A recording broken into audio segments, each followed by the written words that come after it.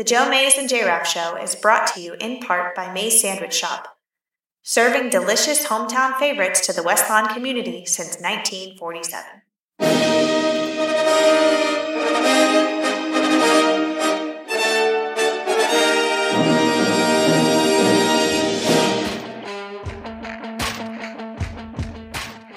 You are listening to the Joe Mays and J-Rap Show.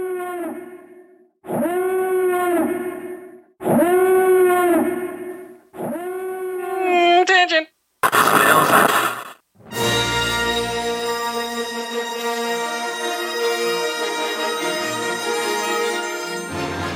The Joe Mays and J-Rap Show presents Tangents with Friends. Your source for pop culture, geek news,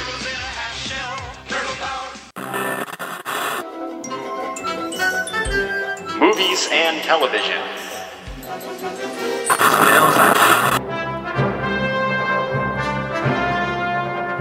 and anything else.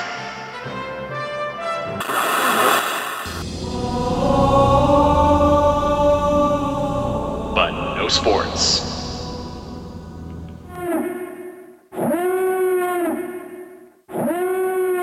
And now here are your hosts, Joe Mays and friends.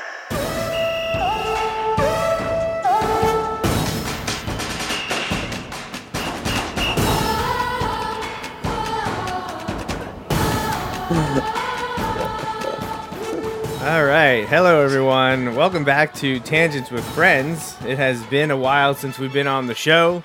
I think almost 4 months since we talked Star Wars, Ghostbusters, all kinds of nerdy things that we really, really enjoy.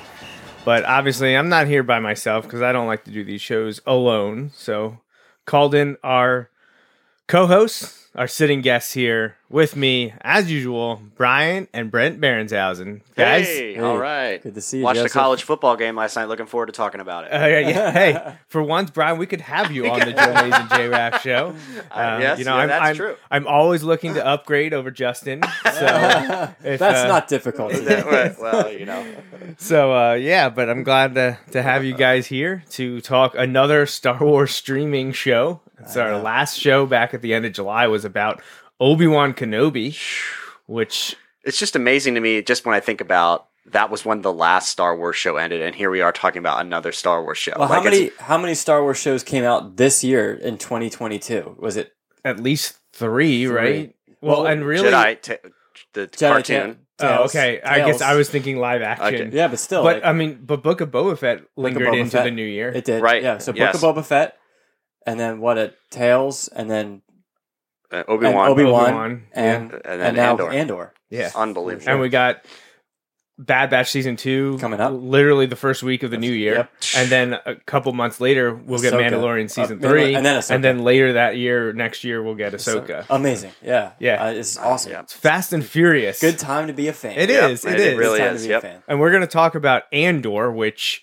back when Disney Plus was announced and all the Star Wars shows were announced, this was the one that jumped out to me as being my most anticipated, just from a personal, because I love Rogue One. Right. Rogue One is my favorite Star Wars movie.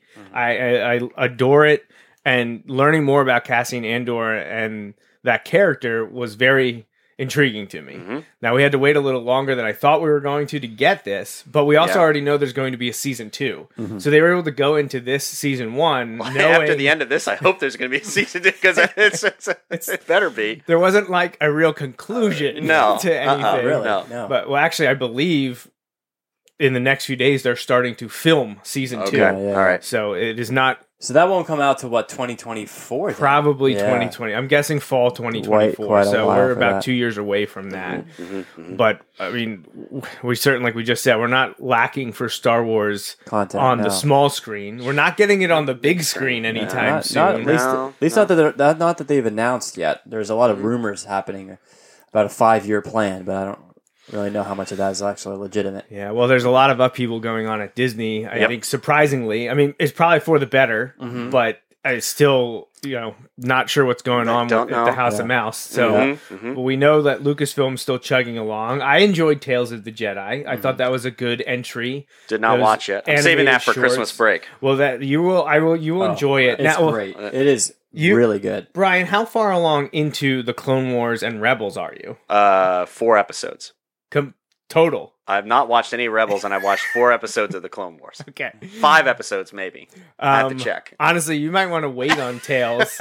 You might want to wait on Tales. I don't know about that because I watched Tales and I was like, you could probably not watch any of the other stuff. I feel like at least the Anakin Ahsoka stuff would be more Anakin Ahsoka stuff impactful. is more emotionally impactful if you have a background with those Well, characters. Joey, you sent me a watch list of like minimum viable viewing to get to Bad Batch. Yes. And so I figured I would at least that do would that. be a good place to start. Do that and then watch Bad Batch because I have access to Bad Batch, and then I will be ready for the next season in the beginning of the year, right? So that is probably your best bet there. And like Brent said, Tales of the Jedi isn't exclusive to having to watch the previous animated shows. I do think some you'd feel a little bit more if you saw the Clone Wars, but especially the early episodes in Tales of the Jedi are, those can be watched by anyone that has Star Wars knowledge. Absolutely more standalone in a lot of ways because it had a lot to do with Dooku and all that stuff. And I think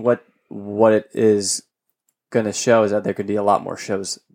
There could be a lot more episodes or seasons of Tales of the Jedi too. That could be. I hope they are. I thought they were very well done. Yeah, amazing. I mean, the other one I really want to watch is the Visions. I didn't get to watch Visions. I haven't seen Visions. Yeah. Either. And I'm really excited because I love anime, and so I'm very excited to watch it. It's just other things keep putting out more stuff, and it's like I can't.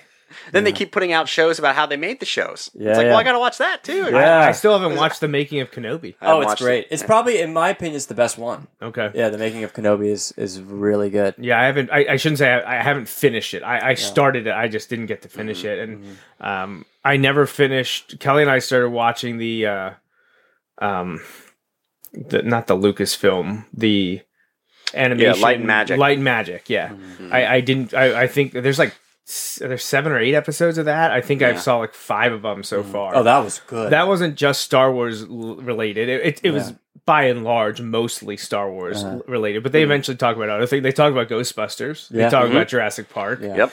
But that was a cool show so far.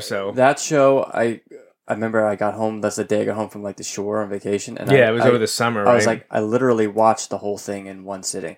I was like, I'll just watch the first part of this. You watched 8 hours of time. I literally watched. I was glued to it. It was fantastic, and there were some good interviews with well, they talked to George Lucas in that. So yeah, it's awesome. So cool. It's very good, really well done. But I'm a sucker for a good documentary. So that was kind of hitting me on the spot. So well, before we dive into our Andor recap and review, we're 1 year removed from Ghostbusters Afterlife. I almost said Star Wars Afterlife. To the day, apparently. A year ago today, we were a year ago we did a podcast. So, we watched the movie about a week ago, a week ago. It was November 20th, I think, is when we reserved a theater and had 30 friends and family to watch it, which was awesome. Yep, it was awesome. Because people were willing to go and see it, especially ones in my family that are not very familiar with Ghostbusters. They jumped at the chance, and everyone really liked the movie. Well, because we had a theater all to ourselves, so it's an amazing experience, and most of us hadn't been to a theater in over a year. Yeah, so literally. It was another opportunity to get your family together and do something. Yeah, right. So, it was a great opportunity. It was a lot of fun. And I know the Yes Have Some podcast had been reminiscing this past month about the 1 year anniversary of Afterlife. And how are we feeling about the movie a year past? Still love it. I just talked to somebody who saw it for the first time 2 weeks ago. He was on a plane and he watched it and he loved it. He said, I like the first half better than the second half because he felt like the second half was more, in his opinion, the second half was more rehashy and it was more rushed, but he loved the direction they were going, the way they set everything up with the first half of the movie. And I could see that. I could see that as a criticism. He's an 80s movies fan. He's not necessarily a straight Ghostbusters fan, but So I could see that. Yeah, I mean, I don't want to dive into my nitpicks with it because I adore it. I remember we've talked about this coming out of the showing I went to the premiere with Brent. I was a little uneven about it, but then I feel like there was so much emotion attached to 30 years of build-up. Yeah, it's very difficult to have I'm not the person to ask for an objective view of that movie, you know. Yeah. So. Well, I mean, when we went as that group and I watched it, it hit me then how much I liked it. Mm-hmm. And what has helped solidify my admiration of the movie is everyone I've shown it to that hasn't been a Ghostbusters fan, big or small or at all, have all really liked it. So it's nice to see people enjoy it that really have no skin in the game, you know? The three of us have been lifelong fans, but to see other people enjoy it that don't have much exposure to the franchise has been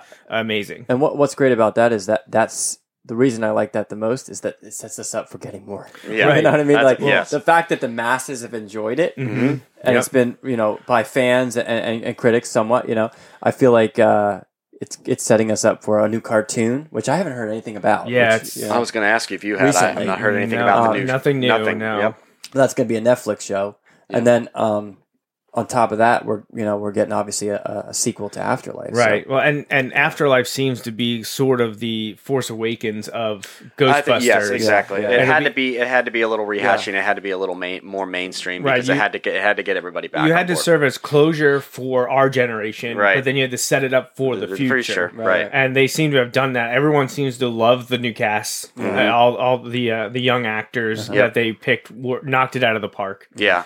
Very well done. I would like to see everyone back for this next one. And we're not going to get Bill Murray. He's not going to do it again. That's fine. I mean, he had a great send-off, I think Ernie Hudson's being set up as the godfather of Ghostbusters. Right. He's going to be the CEO of Ghostbusters Inc. He's taking the mantle from Dan Aykroyd because I think we'll still see Ray Stantz. Oh, yeah. But I think they're really going to focus on Ernie's Winston. Right. Like you said, kind of overseeing everything, which I'm all here for. Brent and I have met Ernie a few times. It's funny to look back, Brent, 12 years ago when we were meeting him, how I don't want to say he wasn't a big star. I feel like his star's always been the same, but at the conventions we met him at, we stood there and talked to him for like 20 minutes. Yeah, well, and he was so... That was such a... I don't want to say the dark time of Ghostbusters, because it wasn't really... There was comics and there was... collectibles and games. No live action. It wasn't like mid-90s where it was like total black hole. We had been how many years removed from 1989 Ghostbusters? Like he was still holding on to a lot of that. Yeah, this was stuff. 20 years later. But now we're and Jason Reitman said he is the Tony Stark of the franchise. Awesome description. He literally said those words in an interview. So like that's awesome. He's going to play a major role moving forward. He still brings it. He still brings it to every shot, every scene, and he's just the perfect charismatic character. Ray will still be a part of it, but he's not the guy to play that role. No, he's not the character is not the guy to play that role. Ray will be there, and he'll be like the guy who's in R&D who pops up every once in a while with new stuff or new perfect lore. Role for him too. He'll be in the archives. He'll be in his store. Which of course Winston is also bankrolling, but that's perfect for him. That's but Winston needs to be the centerpiece. He's the most industrious, pragmatic one. For sure. I could see Ray being the tech guy and the guy that does the research on the paranormal. Yeah, he's more of the lore. Yeah, right. Well, I think they're setting up Trevor to kind of take over the mechanical, be the new Ray, sort of like the guy who's tinkering all the time. Yeah, right. And Phoebe too. Phoebe's the Egon, and I think she's kind of more of the experimental, whereas Trevor's more of the here and now mechanical, physical. Like he'll work on the ecto, and that's what I'd love to see going forward. Like nothing like Ray knows the theory, but he could never get it to work. Right, like Egon, Egon could get it to work, and that's what Phoebe's being set up to do. Like when she had to fix the proton pack, I would love that Egon's presence is still there, and the fact that things don't stick together like they used to. Like he can't get it to work. Yeah, I think it's gonna be great. Yeah, and it just got a new video game too. Yeah, the franchise is alive and well, which is excellent. And very much looking forward to Codename Firehouse right now. Supposed to come out in 13 months. I don't know that they're going to hit that, but when are they going to start filming? They would have to start almost immediately, and there's been no word on that. No new casting stuff. No one's been called back to start anything. So I'm thinking that's going to get bumped. I would like to see it get bumped by 6 months, because if they do that and release in June 2024, that is the 40th anniversary of the original one. Yeah. So, they actually pushed it. They wanted to do July. I wish they would go do June, but they'll do summer 2024.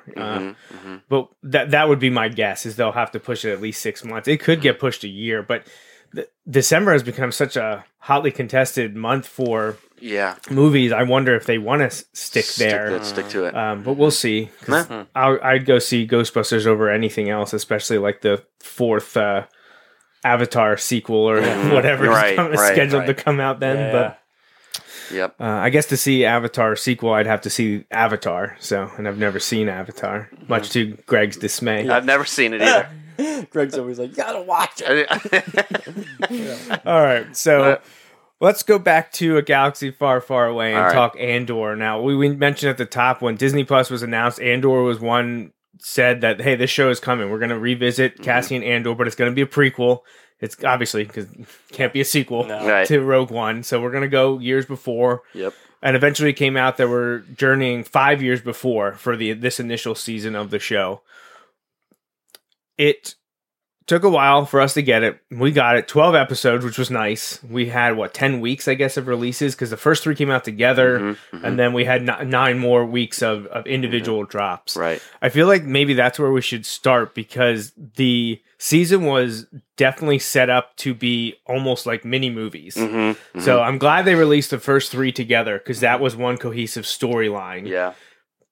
I kind of wish they would have released the next 3 together. Yes, it was hard to hang on from week to week. I really, if I had my druthers, I would have rewatched last week's episode, the previous week's episode, before watching every episode of that week. But I just didn't have that kind of time, and so I know there were details that I missed or forgot. So I'm really looking forward to, now that it's all out, being able to watch it all from the beginning. Yeah, on my own time in my own way. I'm looking forward to that. I'll watch it again for sure. So I think the way it's set up, we had the intro 3 episodes, then we had the Aldhani 3 episodes with the heist. Then was there a one standalone, like, that merged storylines? Because then we had 3 at the prison, right? Was it 3, 3, 1, 3? Prison one, then led up to the finale. There might have been one in there. I have to check. And I know the end was a duology, so that's what I'm thinking. 3, 3, 6, 7, 8, 9. I can look at the list here of all the episodes. Yeah, I'm trying to remember how it worked, but I felt like if they were going to do these, like, almost mini arcs inside of a larger season, those should have been released at the same time. Instead of doing 10 weeks, they should have done like 7 weeks. Do the 3 episodes together. I feel like it would have cut down on the little bit of criticism the show got, is that it's so very character focused, not heavy on the action, and very little, until maybe the end, Star Wars to it. It was tough to get people to stay connected that were there for action in Star Wars. Yeah, you're used to the iconography of, like, blasters and droids and ships, and you get little tastes of that. And when you get those things in the show, you're like, whoa. Like the last 2 episodes. Yeah, I know, My theory is that as we get closer to Rogue One, I think we're going to start seeing more of that stuff, because we're getting deeper into the Empire, we're getting deeper into the Rebellion. Like, we've seen a couple X-Wings, but those X-Wings have been stationary with Saul Guerrera, like in his little bungalow area thing there. Yeah, so, the partisan X-Wing. Did not see him in the last episode. I really thought he was in the penultimate episode. 2 episodes of the season, 2 or 3. 2, and he looked great. I mean, and his eyes healed, so that. Right, he didn't have the breathing mask. He didn't have the breathing mask, so that all has to be developed. We know that all happens in the 5-year lead up to Rogue One. Okay. So the episode that we're maybe missing was episode 7, which is called The Announcement. The repercussions of Aldhani. Okay, yeah, so that's all the way to standalone. Yes. Yeah. I love those ones with the Empire's bureaucracy and the angling. There are people complaining about that. It's probably the same. Well, then don't watch the show. If you don't like it, don't watch the show. Same people that complain about the politics in the prequels are complaining about the politics in Andor. That's why I'm here for the politics, and I love that Star Wars political stuff. I love that story, and I was very excited for this show because I knew that's what it was going to be. Mon Mothma was going to be a centerpiece. Fantastic, unbelievable. Like inside the Empire senatorial drama was great. I love that stuff. That's what I love about the prequels, and I was happy to have it here. If there was one word to describe the show, if I would choose one, it would be tense. I just felt like everything was so tense. That I just felt like everyone was wound so tight, ready to explode. Yep. And those white wall meetings with the Imperial Security Bureau were my favorite part. They were great. That old guy in charge. Oh man, he was fantastic. He was great. The way he carried himself. I feel like that's, you said some of it doesn't feel as much as Star Wars, and this is kind of a backhanded compliment, but I feel one of the reasons it doesn't always feel like Star Wars is because the acting is so good. Like, I mean, Star Wars is not known for its acting, right? Yeah. And these shows have been some of the best acting I think we've gotten in Star Wars. I think bar none, this show had the best acting. But this acting. show, you had to, because it was character driven and not action driven, so you had to sell it. 100%. Yeah, exactly. You needed to have those actors that a bunch of them, I guess, have like stage backgrounds and stuff like that. But make it that part of it, because it is so intense, right? And tense and so forth. Right. So knowing that how character focus this was, maybe let's start there as an introduction. What was your favorite character from this first season of Andor? Who stood out to you, big or small? Who really stood out? Yeah. Who was your favorite? Man, I don't even think it was Cassian. No, that's another kind of nitpick people have said. Like, this is supposed to be his show, and he felt almost like a background character. I was thinking that as I was watching the last episode, because I was like, this is the last episode of a series named Andor, and Andor's hardly in it. Yeah. You know, like, and that was great. I mean, but it was. Oh, man, it didn't bother me though. Hard. That's so difficult.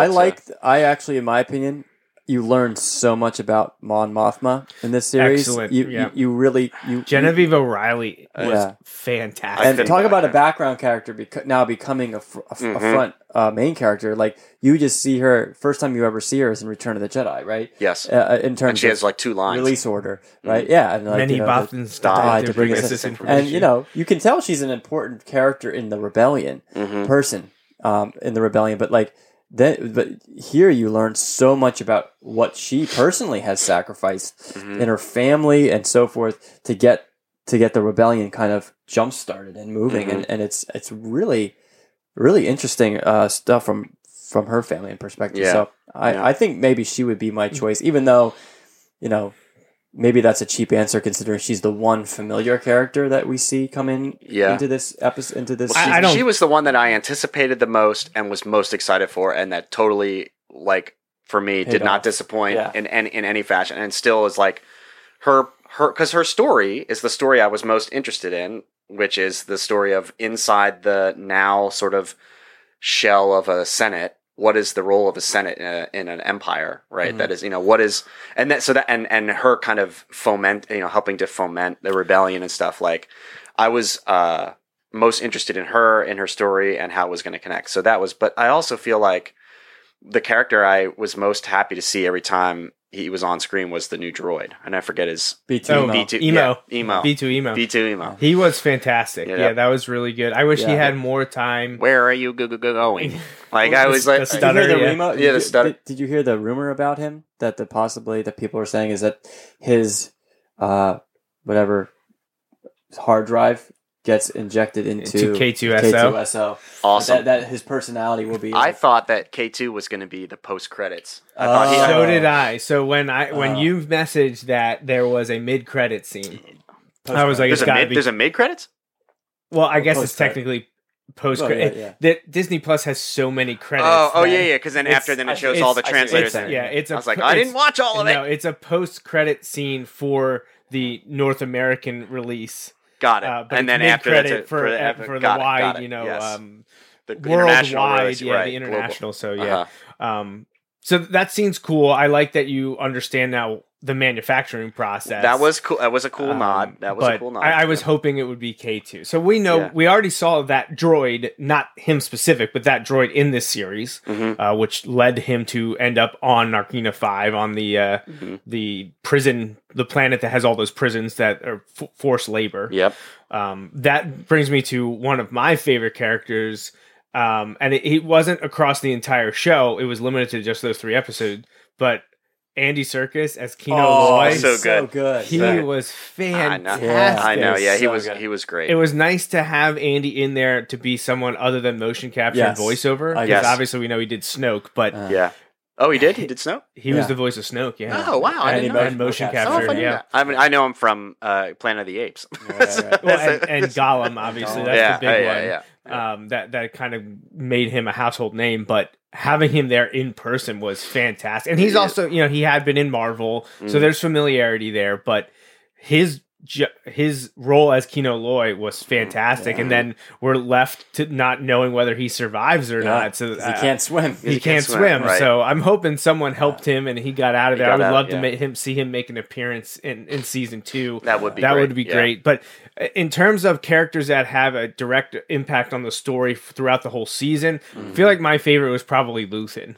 And that might be a simple answer, but he was a new character, so that was nice because I could pick Mon Mothma because Genevieve O'Reilly's portrayal of her was just incredible, especially with the emotional tugs on your heart because she's in a crappy dead-end relationship with this, I'm assuming they kind of were saying it was a prearranged thing. Seems like it, yeah. So, which is why it's so tragic. He was such a rat. Like, he was, I know, like... Excellent acting.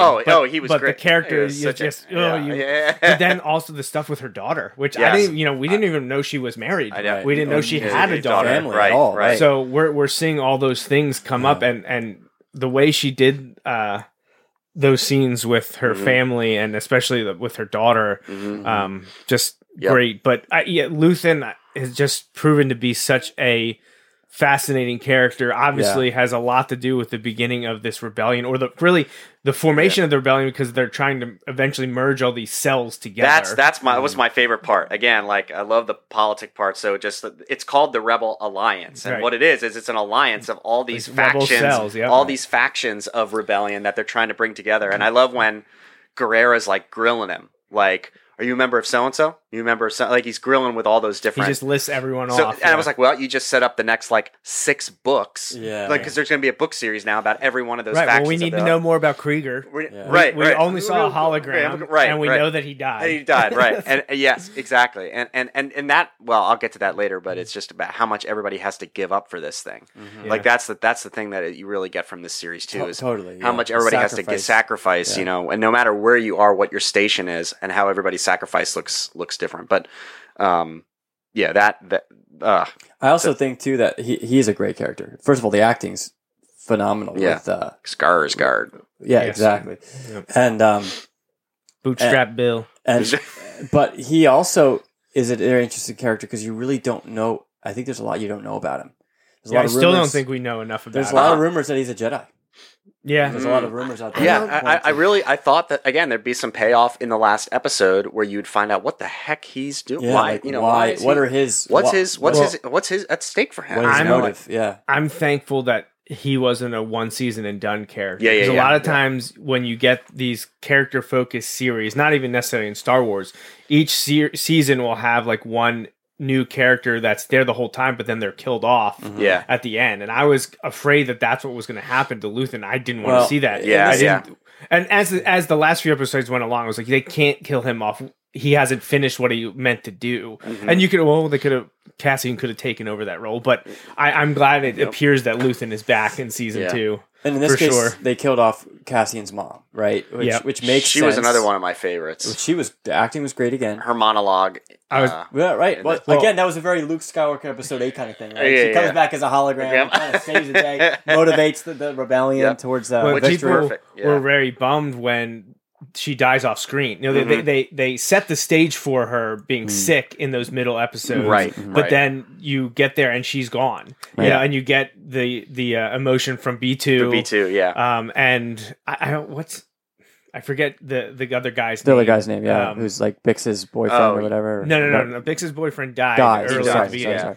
This is the other guy. That was Tim. What? Right? Yeah, Tim. Yeah, I forgot that Star Wars name. That really classic Star Wars name, Tim. But yeah, I can't remember what the other guy's name is. I know you're talking about. He was really good. I'm glad that he lasted throughout the season as well. And Bix, fantastic, especially after she was subjected to listening to children dying. And the way that the makeup and just her character after being subjected to that, just crazy. But really well done. But yeah, so Marva passes away off screen, and people were really bummed they didn't get to see. And I can't remember the actor's name. Yeah, Fiona Shaw. Is that it? I think Fiona Shaw, maybe. I think. Yes. Really well respected actor. Very, very. I know well her done. from something else. I know. Same here. She was great in the episodes where she was there in alive in person. Yep. But people were bummed, like, oh, we didn't get to see her have a deathbed confessional type or motivational factor. Right. Well, guess what? Get to the season finale and they're doing her funeral, which also really cool lore to add that you become a brick in the city. Like that, I love that. Which is then used to beat on Imperials. Right. But yeah, so she's in this like multi-minute hologram motivational speech that just ends up inciting the entire village to attack and defend themselves and fight for freedom. When this is, that's, you could probably point to, that's the seminal moment of the rebellion actions against the Empire. Everything else had just been almost more off-world or little things. You got the Aldhani heist, but that was done in darkness, and it didn't get out until later, and it got it poked the Empire enough to institute these things, which is what Luthen wanted anyways. They fell for it. But this is the first time you see an uprising. Right. And it's instigated by Marva's hologram speech at her funeral, which was awesome. Excellent done. That whole scene setting, I sent you the drum gif when you said you were watching it. It was so tense. Awesome. Just fantastic. It just reminded me of, the images you see, or really the portraits you see from like the Revolutionary War and the Civil War, where they would have a band like just playing fife and drums, like walking out. Yeah, and it was cool to see like these brass instruments, but they had like these weird bells to them, so they're very Star Wars up. It was very cool. I was like, those are just like your normal band orchestra instruments that they with just a bunch of extra stuff. They just Star Wars version of those instruments. And the guy hitting the anvil was just like so ominous all the time. When they sent the troopers up to like take him out, I was like, they're gonna shoot him in the back. Yeah, but no, he heard the trooper come up and he just whacks him. How I thought for a second they were gonna completely jump into a love relationship at the end there between Cyril and the woman Imperial. I want Deidre. Deidre. Because again, tense. Like it was very entire. Like there was just some tension there. Yeah. And you could kind of feel it earlier when they were having their discussions, but it was much more professional in nature. Right. Everything's about him finding Cassian and her trying to figure out what's going on with the Rebel Alliance, because she's right. We all know she's right. Right. But the Imperial, they're all fat and satisfied. They don't want to listen to anyone. Well, that and they're more interested in appeasing the Emperor than they are in building an empire. Yeah. She and what was his name? Cyril. They are more loyal to the Empire than they are the Emperor, right? They believe in the Empire, and they believe in order, and they believe in control, and they believe in the power of bureaucracy. And so like the other folks are really just, they're making decisions based on what the Empire or what the Emperor wants, right? But that's not, they are loyal to the idea of the Empire, and so they probably love the Empire more than the Emperor does. Were you guys surprised we didn't see or hear the Emperor? Yes, very much so. Yeah, I thought we'd at least get a hologram. I mean, they put him in all that garb for Obi-Wan. I thought they'd say like, okay, let's just film the stuff. Didn't Ian McDiarmid say he did something else though? I think that was for Tales. That was for Obi-Wan. Or retort. Well, I thought he said that he didn't put on the stuff for just one episode. I thought he said something like that. But maybe he recorded those lines for Tales, right? Maybe he recorded something for season 2. Season 2 is just getting underway, but I'm wondering, could we see something, a flashback or a flash forward for Ahsoka? Because I know that's in the timeline where he's dead. Yeah. But right. could there be Clone Wars flashbacks? Could we see Chancellor Palpatine? Right. Right. Yeah, you know, they'd have maybe to DH him somehow, but I just thought maybe he had recorded something for Andor. I thought that's what we were going to get, and he gets name dropped, but we don't ever hear or see him in any way. No Vader mentions at all. Nothing about that. Nope. Very little trooper action, which is. That was tough. I thought we got it at the end. It was cool to see the shore troopers on that cool to see some beach planet. There were some clone troopers in there too. And got the flashback. Troopers in a flashback. Yeah, man. But I like the fact that the troopers were there in almost every episode on Ferrix, but they were there as a presence, and that's what created the tension. They also the powder keg. More often than not, they didn't use armored troopers. They used those almost like ground Death Star. What we know as Death Star troopers. Right. They kind of use those bodies more, or Imperial officers. Right. Well, and it started as the kind of the police, the paramilitary police force, the independent police force. Right, and that wasn't technically Empire it run. No, it was like independent contractor. Right. That's what Cyril was a part of, and we got that.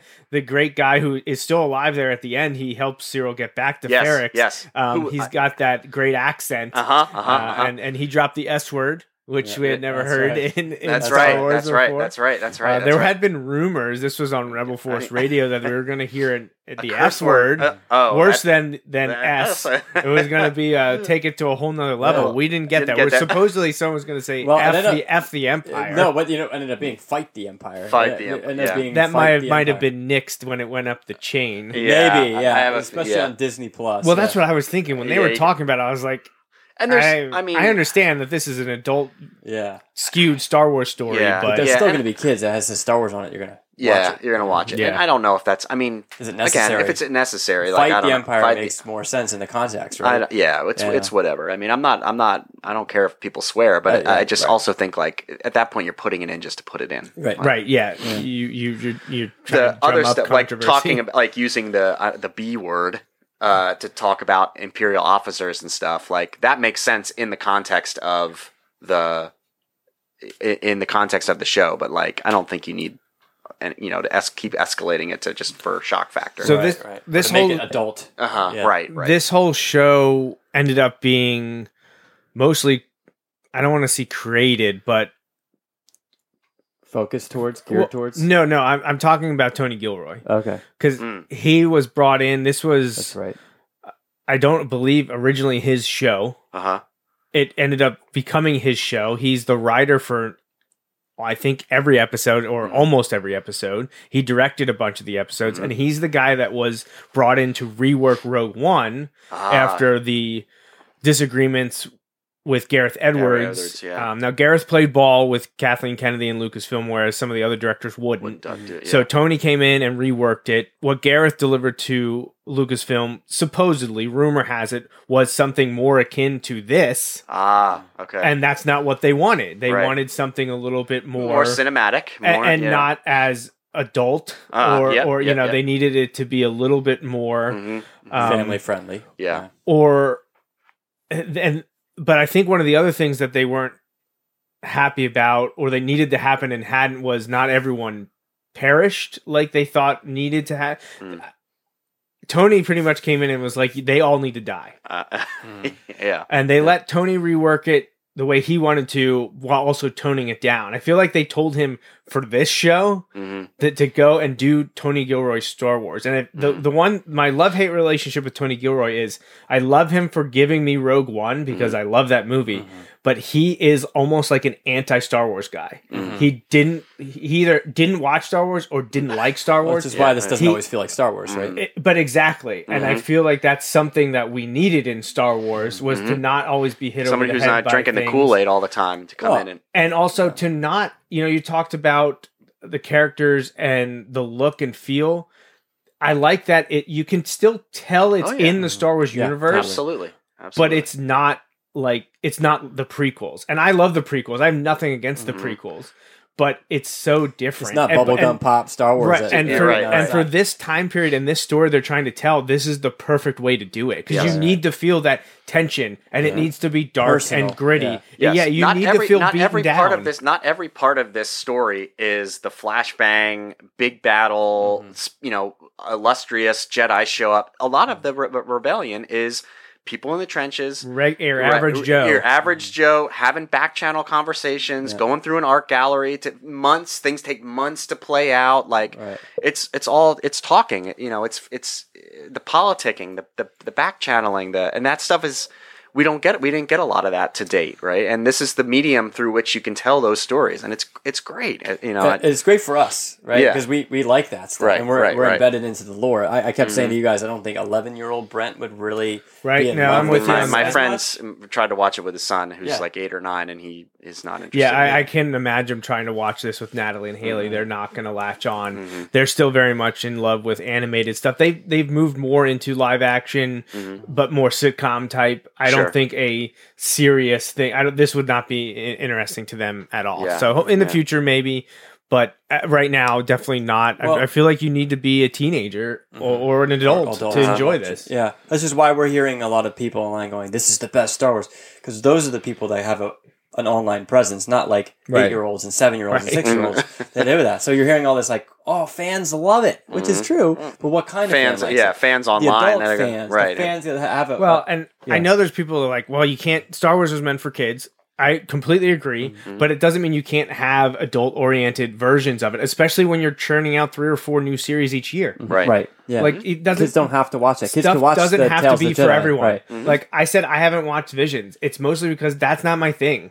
Like I'm not into that type of manga or animation. Will I watch it? Probably eventually. But I didn't dive into it because I was just like, that's not for me. Right. You know what? That's okay. Yeah. When they're coming out with 5 or 6 different properties or whatever a year, right? Exactly. You can find something you like. You can pick and choose what you like. I hate when these big giant companies, these corporations, hear from a vocal minority or a subset of group to be like, well, we didn't enjoy that.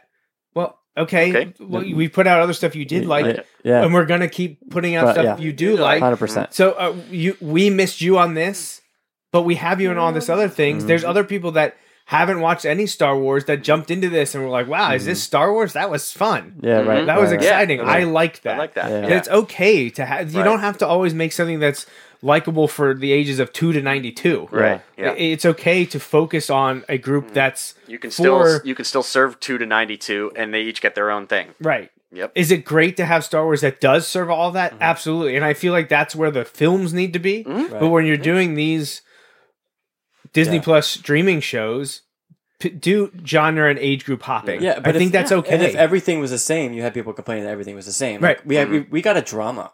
We got a Star Wars drama. Political series. drama, like West Wing espionage. meets Game of Thrones meets. It was. And if you don't, and if you're not a person that likes this like drama or like stuff like that, don't watch it, right? Right. And if you're into like action adventure, put on the Han Solo movie. Right. That's a lot of action. No, it's just because of the advent of social media over the last 15 years, we've gotten into this, echo chambers and people voicing their opinion when it's okay. Like it's okay. People doing podcasts and talking to them. It's okay if something happens that you didn't like and that other people like. Why do you want to rain on their parade? I never understand that. Yeah, it's like I really like seafood. There's a lot of people that don't like seafood, but there's a lot of other options. And if somebody doesn't like seafood, I'm just like, well, we can't be friends. Right. It's like just because I like that doesn't. Yeah. I tried to end our relationship when you guys said you liked The Last Jedi, but you still keep coming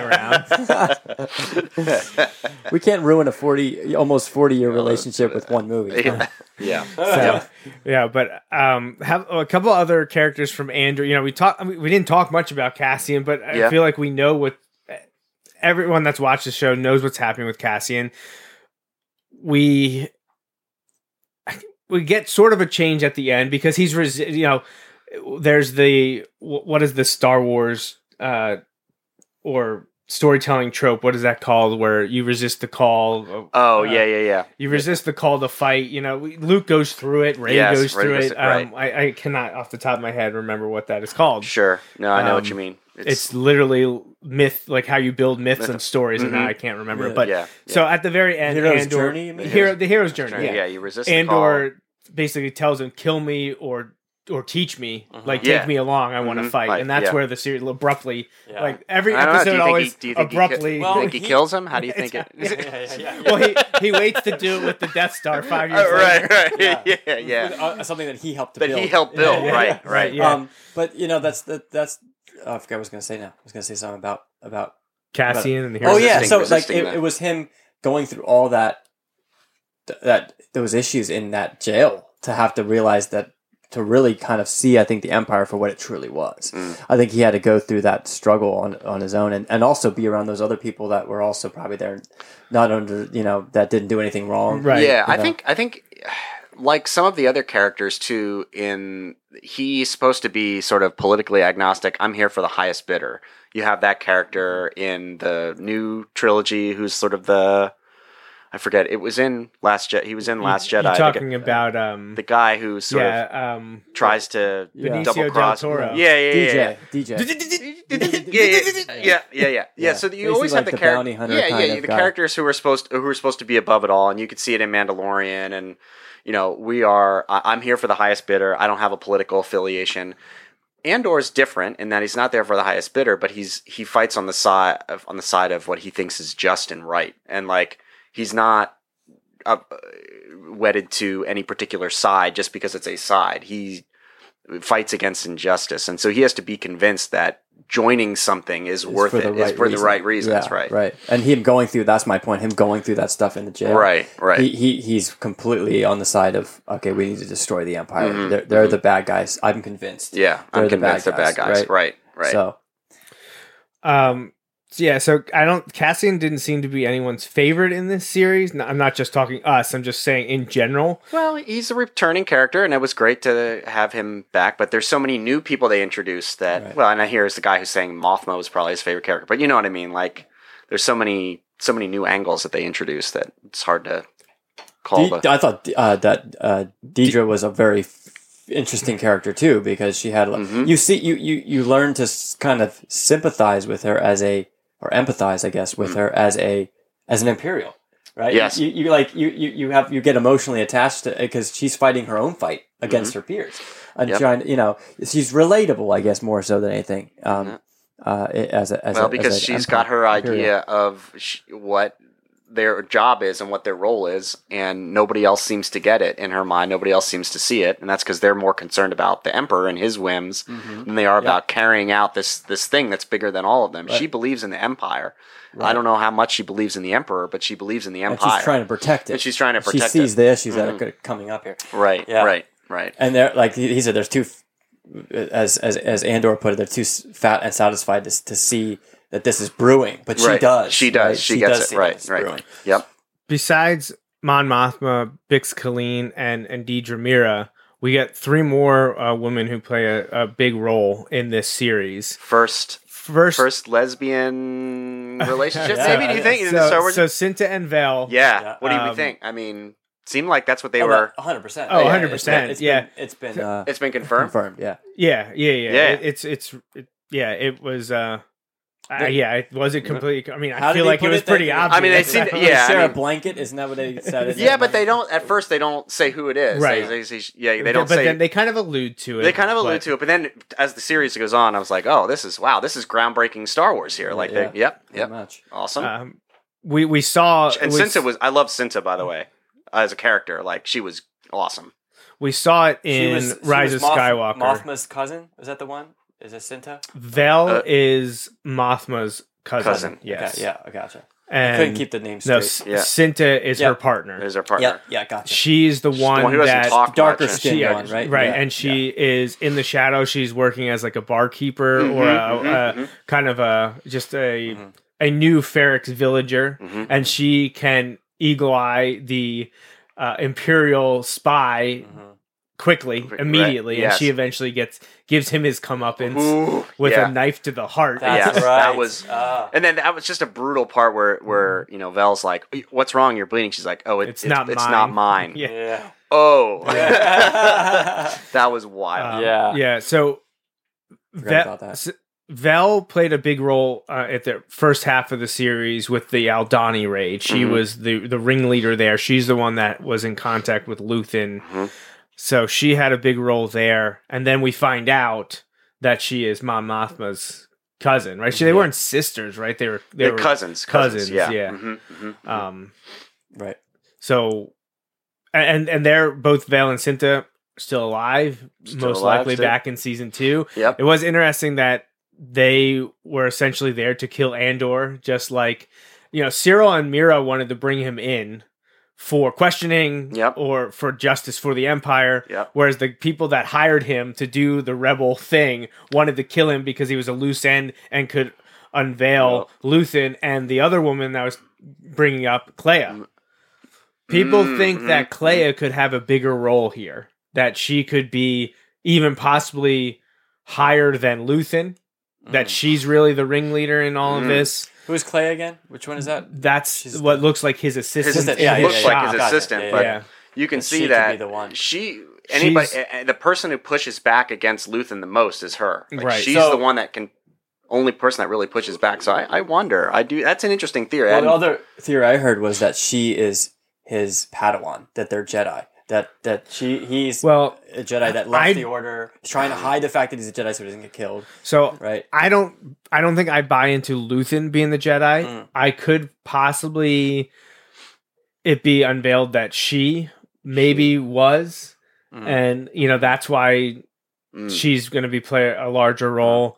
That's an interesting theory that it could be Jedi. I feel like if you were in hiding, you wouldn't hang out on Coruscant, though. Yeah, that's the thing. I feel like he also wears like the makeup, and he wears that. He has a disguise. So I mean, we touched on all the significant characters that made it all the way through, by and large. Again, really well acted. All the casting for the series was phenomenal. And mostly people I've never heard of before. Right, you get Diego Luna, who we knew from Rogue One, and Genevieve O'Reilly, who we knew from Rogue One. Sure. And the cutscenes from Revenge of the Sith, but didn't know the actor of Cyril. Didn't know Forrest Whitaker we knew.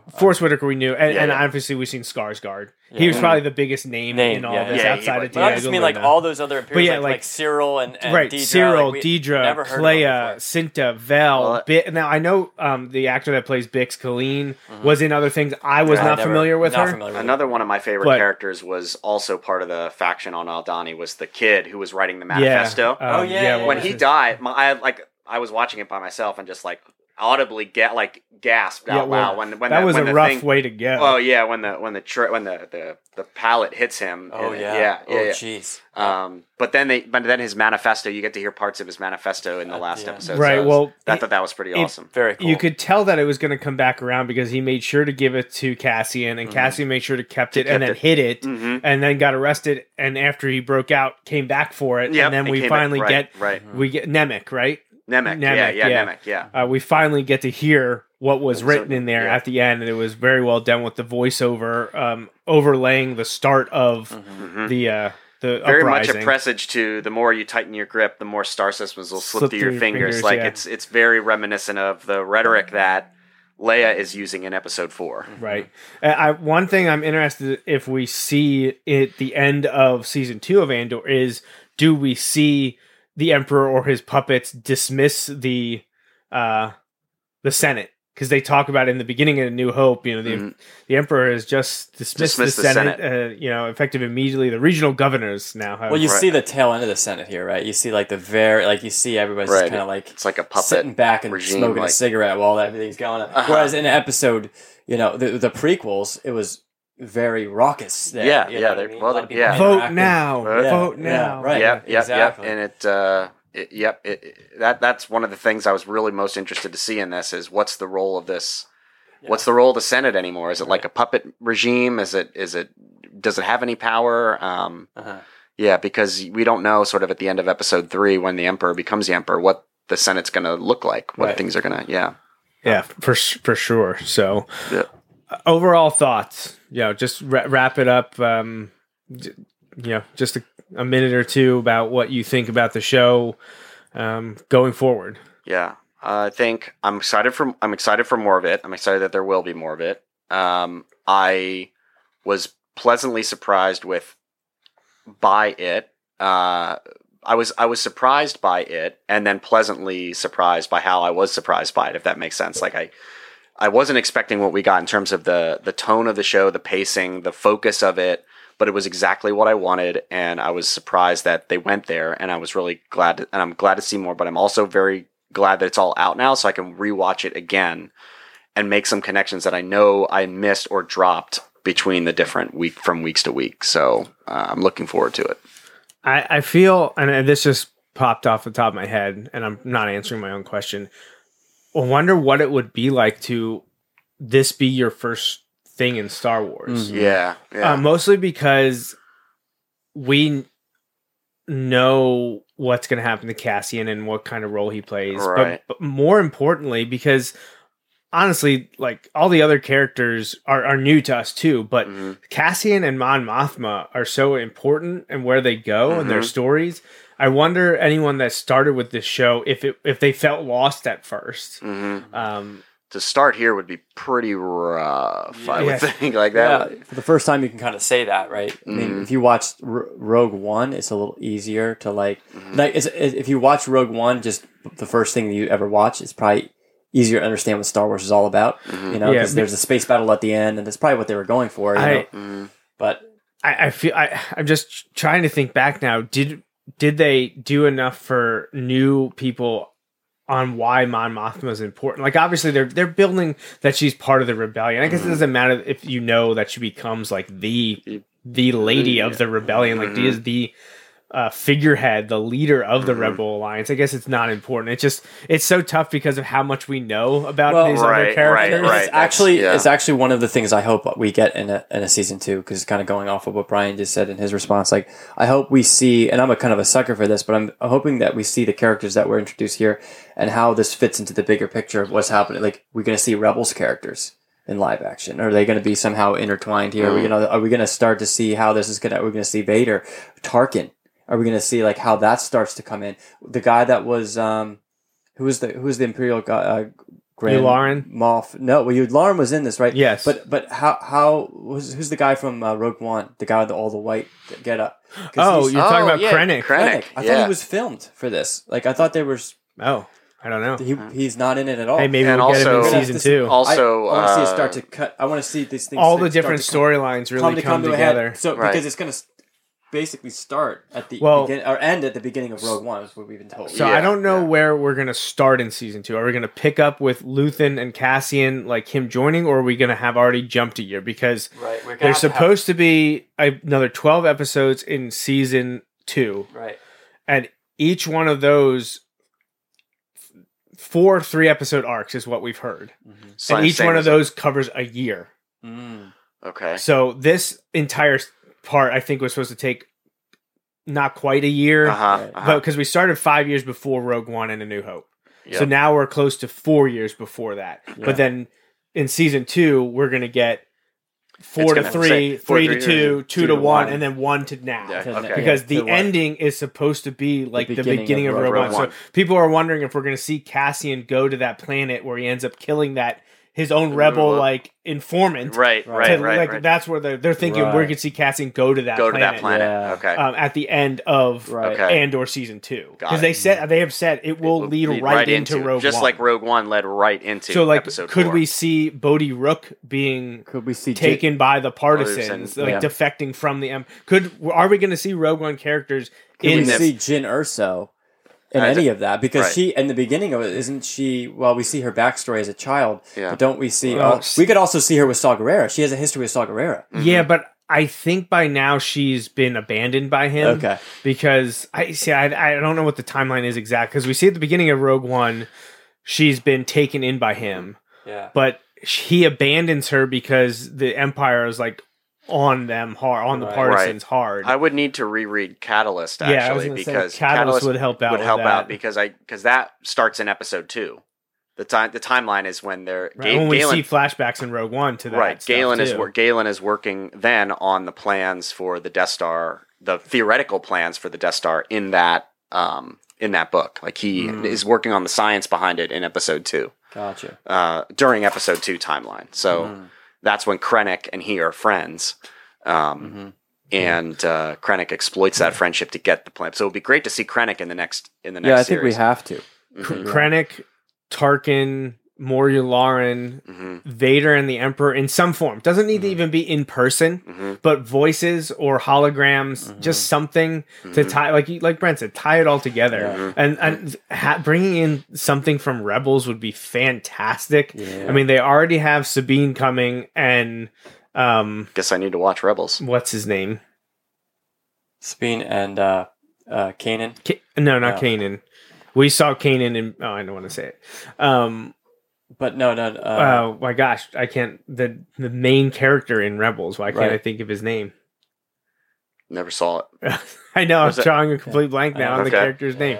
But Sabine is supposedly going to be in the Ahsoka series, right? Okay. I believe there was already a casting announcement or rumors about casting for Sabine in Ahsoka, and I know this takes place that's decades down the road. But oh my gosh, why can I not think of his name? Yeah, I know, because I'm drawing a blank too. I need to look it up because that's going to bother me. Yeah. It'd be good to see some of those. See some of those characters. Ezra Bridger. Jeez, I cannot. Jeez, what the heck's our problem? Yeah, Taylor Gray. Could we see Ezra in season 2 of Andor, and just like a cameo, just to make a connect? I know people will be like, "That's fan service." No. We're bringing all these different aspects of the universe together. It's only fan service if it's incidental to the plot and not necessary, right? Like I know, like some people accused the spin-off films of doing certain things, like of having those things in them, and there were some that weren't kind of incidental, but others were not. They're important to the plot, right? I also think we should get a little Bail Organa. Yeah, because that would be really Leia good. And C-3PO R2-D2, not that they have much to do with the rebellion, but until episode 4. But we might see that. That's what I'm saying. Like I think as we get closer to that time frame, we're going to see some more. People were like, we didn't see a lot of familiar characters and things like that in this one. Yeah, I think we will as we get closer to that. To that time. Going back to what we talked about Tony Gilroy, it'll be interesting to see how willing he is to do that. Because he's the outlier. He is the outlier, and he's the anti.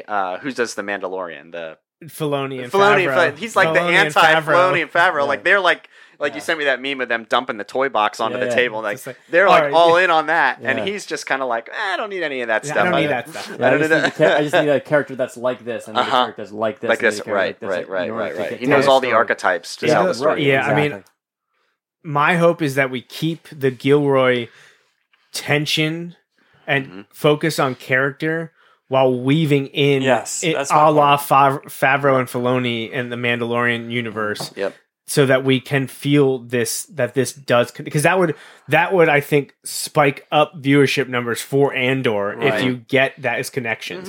Maybe season 1 was just to set the stage. Right. Season 2 can be that adult oriented and mature and character driven, while also bringing in parts of the other universe. Right. Kind of like they did with Saw Gerrera. Like I think his right. Like they've already done it. They've already done it in a good way. But now bring in it doesn't even have to be the whole Ghost crew. Right, it can, just some of the rebels, Ezra or Hera or something like that. Yeah. Just because we know that from the animated series, how much of a role they played in the formation of the Rebel Alliance. Right. So, exactly. So to not have them included in this kind of, this is a very in-depth look at how the rebellion has been created. Right. To not include them at all would be almost kind of like, then why do we have this whole show based on those characters if they're not influential at all in this development? Well, and Saul was in Rebels. Right. Saul Guerrero's in Rebels. And we see an animated version of Saul. Well, the original Saul Guerrero. And in Rebels, he doesn't have any of his accoutrements or breathing apparatus or anything. No. Okay. All right.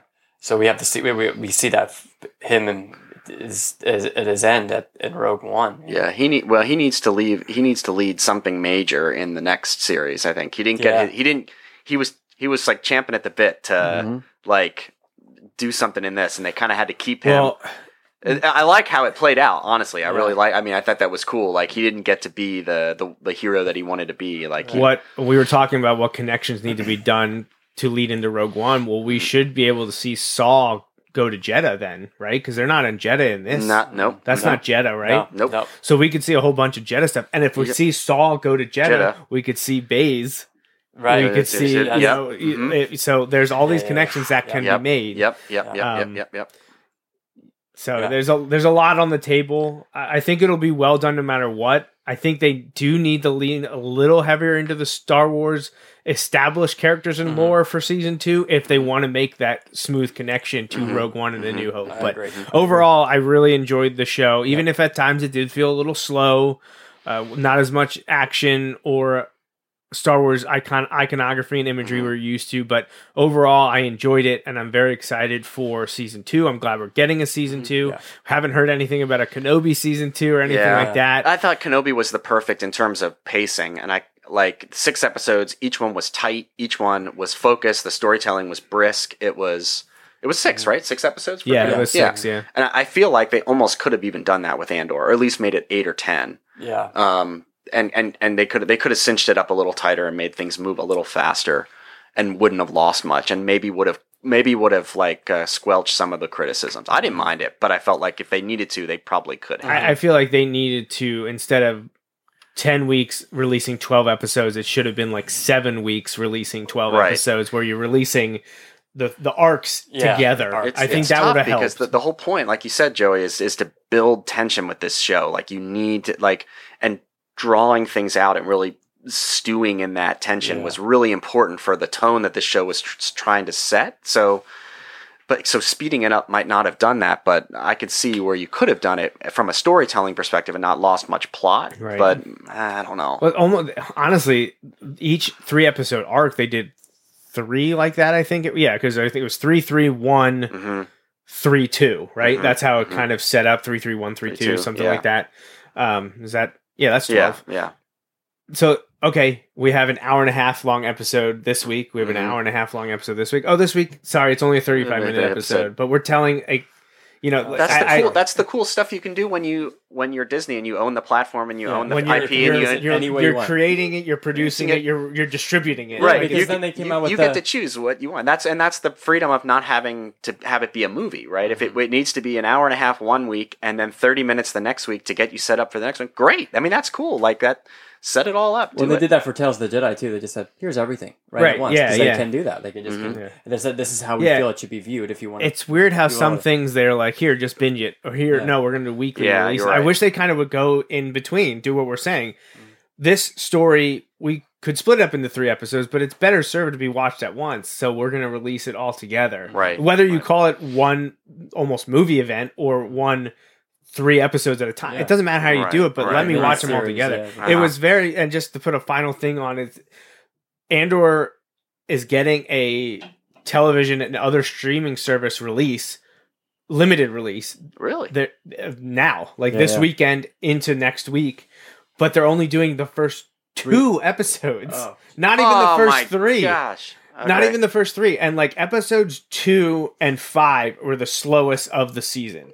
It's the in-between of the first arc and the second arc. The middle of the opening arc and then the middle of the Aldhani arc. All the connective tissue. Right. So, and that's fine when you're watching them all together, which is why the first 3 episodes were fine released that way because they did them at once. But the Aldhani arc, that middle episode, episode 5, people were just like, oh my God, it's just people sitting around and talking the entire 40 minutes.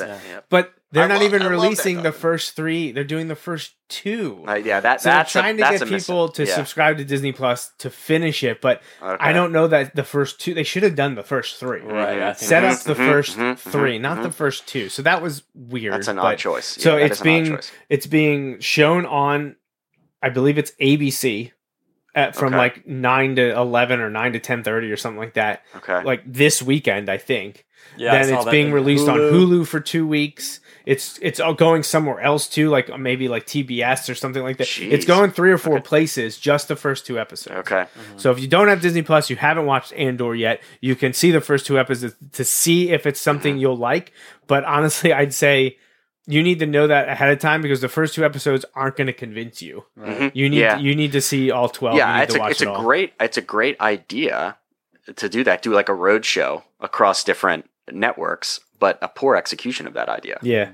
So I'm guessing that's one of the last decisions overseen by Chapek before he moved on. And honestly, I don't know how much of the day-to-day role he has to oversee things like that, because he has executives in charge of, ABC and Hulu, all of which are Disney, and Lucasfilm and Disney Plus. Like, there's a whole bunch of moving parts here, but it's probably one of the last things that was decided under his regime. Now that has transitioned back to Bob Iger. Yes. And I don't have any wishes or changes for Disney Plus, ABC, and things like that. But I'm hoping Iger changes the parks experience back to the way things were. He could maybe say something about the $30 a year price increase that I just canceled my Disney Plus subscription over.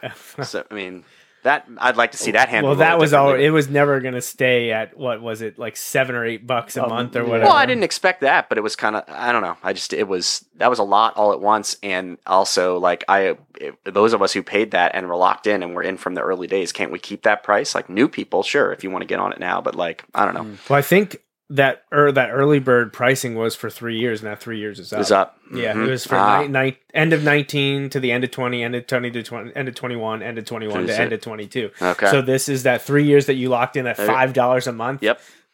Over. Yep. Done. Now it's like triple that. It's Yep. like $12.99. We're also or getting whatever. triple the amount of content. Yeah, down I mean, now than I'm not before. saying I it's mean, not. yeah. Yeah, I mean, But I only watch Star Wars on there anymore. but see, so. with young kids, And I'm Disney saying Plus for you, is- it's gold. Yeah. It's Yeah. gold. I mean, my And girls have found, I talked at the beginning of this to bring it all together, that they're still very much into animation, but they just started to dive into live action, and they found the decade-old series Liv and Maddie. And they have watched that now like 8 times through, which they wouldn't have found without Disney Plus. And that's great. I'm not saying it's not worth it. I'm just saying it's not worth it to me. Right, no, exactly. And I don't know if you guys remember from the 90s the Disney show called So Weird. No. That was one that Kelly was very familiar with. Okay. But leading up to Halloween, girls got into that and into were that. watching Cool. that. Cool. Yeah, I like how they bring the classic stuff back again, and then they also, like, I'm looking forward to watching There seems to be the Willow TV show that's coming out. I rewatched. Yeah, Willow. I've never seen Willow. Yeah, it's okay. The movie's okay, but I'm interested to see what they do with it in the series. So. Well, guys, I think that's about it. We've gone over an hour now talking Star Wars Andor, little we were just getting Ghostbusters. started. Right, yeah. I'm sure we could go another hour easily talking Andor, Ghostbusters, and a whole bunch of other stuff. We didn't even talk on toys and collecting or anything like that. Nope. But I do appreciate both of you being here to do this show again. It's always great when we can do it in the studio. Yeah, I love doing it in person like this. So I don't know that we'll have the opportunity to do it again, Brian, before you head back down south. But maybe over the Christmas holiday we could do a remote one with you. Yeah. We can look into doing that. So I'm there for it. I'd love to get another show out there. Could do Jedi Tales of the Jedi. I could watch. Yeah, we could do a quick episode on all that whole thing. And if we don't get to do it over the Christmas holiday, we'll have Bad Batch season 2, and hopefully by then, Brian, you'll have watched everything. season 1. So. Yeah, a whole bunch of stuff on the horizon, Star Wars wise, and maybe eventually we'll get some Ghostbusters news about a release date or casting or whatever for. That would be great too. I guess GBA 2, Indy 5, Indiana Jones 5. Yes, Indiana Jones is coming. I don't think I've seen Crystal Skull. That was Crystal Skull's the vodka. That was 15.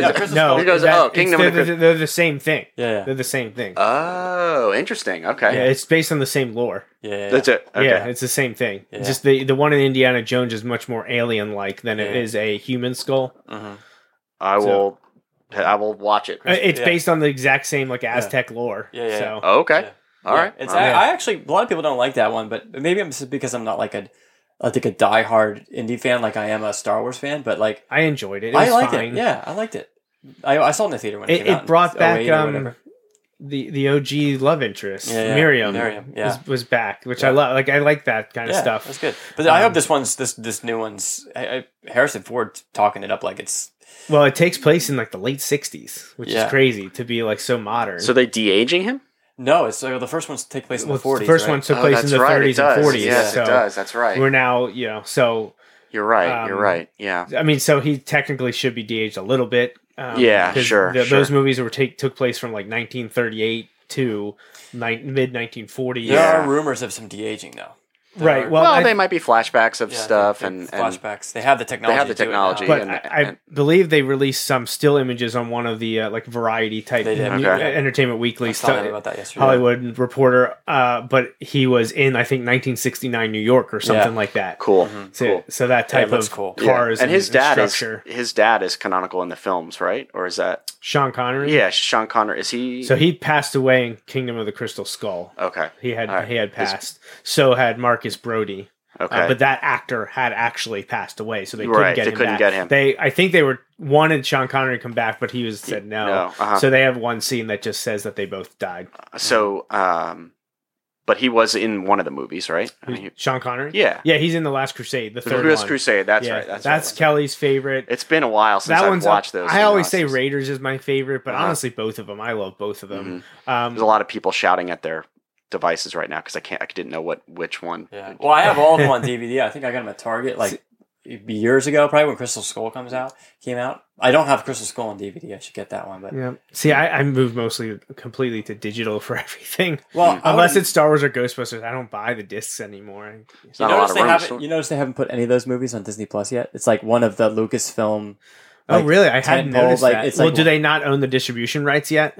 The streaming rights? I don't know that for sure. Maybe not. But I mean, it's Lucasfilm owned, right? Yeah, I mean, right. But if they had already signed an agreement for distribution digitally with like HBO Max or like the Marvel, Netflix. Like the Netflix Marvel shows took a while to get back onto. I always Disney. just thought they were waiting till the lead up of this movie, and then they're going to put all that stuff out. I think they would have had it all out there if they owned the rights. Yeah. Hopefully, they're getting the rights back soon because I feel like a lot of those deals are usually signed in 3 to 5 year increments, and they've known about Disney Plus now since like 2018. Right. So they would have stopped signing those deals. Right. And they should be expiring soon. Yeah. So with Indy Howard 5 coming out this summer. Yeah, Howard the Duck. Yeah, Howard the Duck. Howard the Duck's he's canonical now. He was in the post-credit scene from what was it, Guardians or what? I think it was Guardians. Yeah, one of those. Something like that. Yeah. Yep. So, all right, guys. Well, appreciate it. You stopping by to talk a little Star Wars and Andor, and we'll try to hook up again in about a month or so. Sounds good to me. To cover a bunch of topics. So, hope you guys had a great Thanksgiving. Yeah. Hope you both have a great holiday season and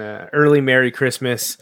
And hopefully we'll be back again soon. So, this is the last time for you to listen to this Tangents intro and now outro because Brian and I are going to record something new for the next episode. Nice.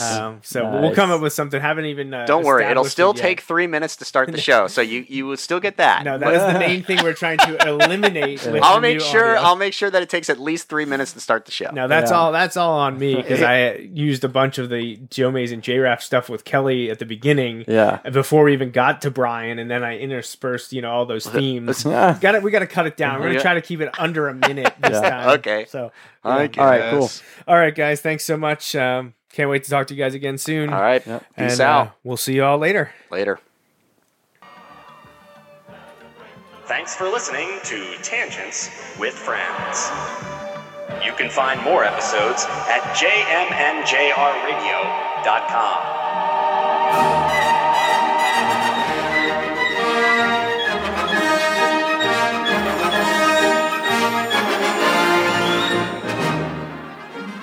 And if you do want to hear about sports, tune into the Joe Mays and J-Raff Show live every Sunday.